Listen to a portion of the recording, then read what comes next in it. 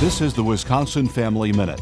Life Action reports that Missouri recently saw its first baby saved by the installation of its first Safe Haven baby box, where a newborn girl was surrendered safely at a fire station and quickly given care. The station chief said, "To that mother, I would like to say we loved that baby and cared for that baby the minute we laid eyes on her and the minute we opened up the door," adding that plans are in the works for a second box elsewhere in town, and talk is beginning about adding more elsewhere in the state. Jelaine Appling, president of Wisconsin Family Council. Our Safe Haven baby box law went into effect late last year. It allows law enforcement, fire stations, and hospitals to add these boxes. Our hope is communities will encourage these places to take advantage of this law, maybe even having fundraising drives to help pay for the boxes, so we too can soon hear babies are being rescued by this means.